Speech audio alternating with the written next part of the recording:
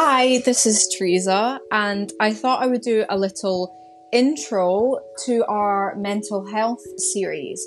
So, just a disclaimer, mental health obviously is a very difficult topic and may raise emotions for anyone listening.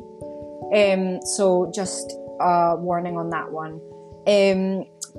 Me and Jamie are on Instagram. If you search Rambling Pixie, you will find our Instagram, and feel free to drop us a message at any point. And we can try and help as much as we can. We're not professionals, but we can be a listening ear, or we can say of charities that we have found helpful.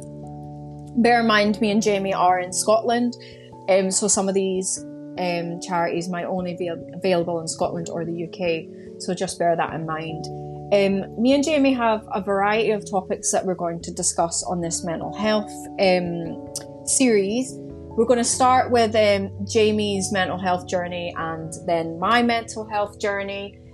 These are just our personal experiences of what happened, and as much detail as we can talk about, because obviously it is a difficult topic, mental health. We're also going to be talking about anxiety and depression, and we're going to also talk about social media and the impact. We have a variety of topics that we're going to discuss, and like always, if there's anything that you would like to hear us talk about, feel free to drop us a message on our Instagram and ask if we can talk about that.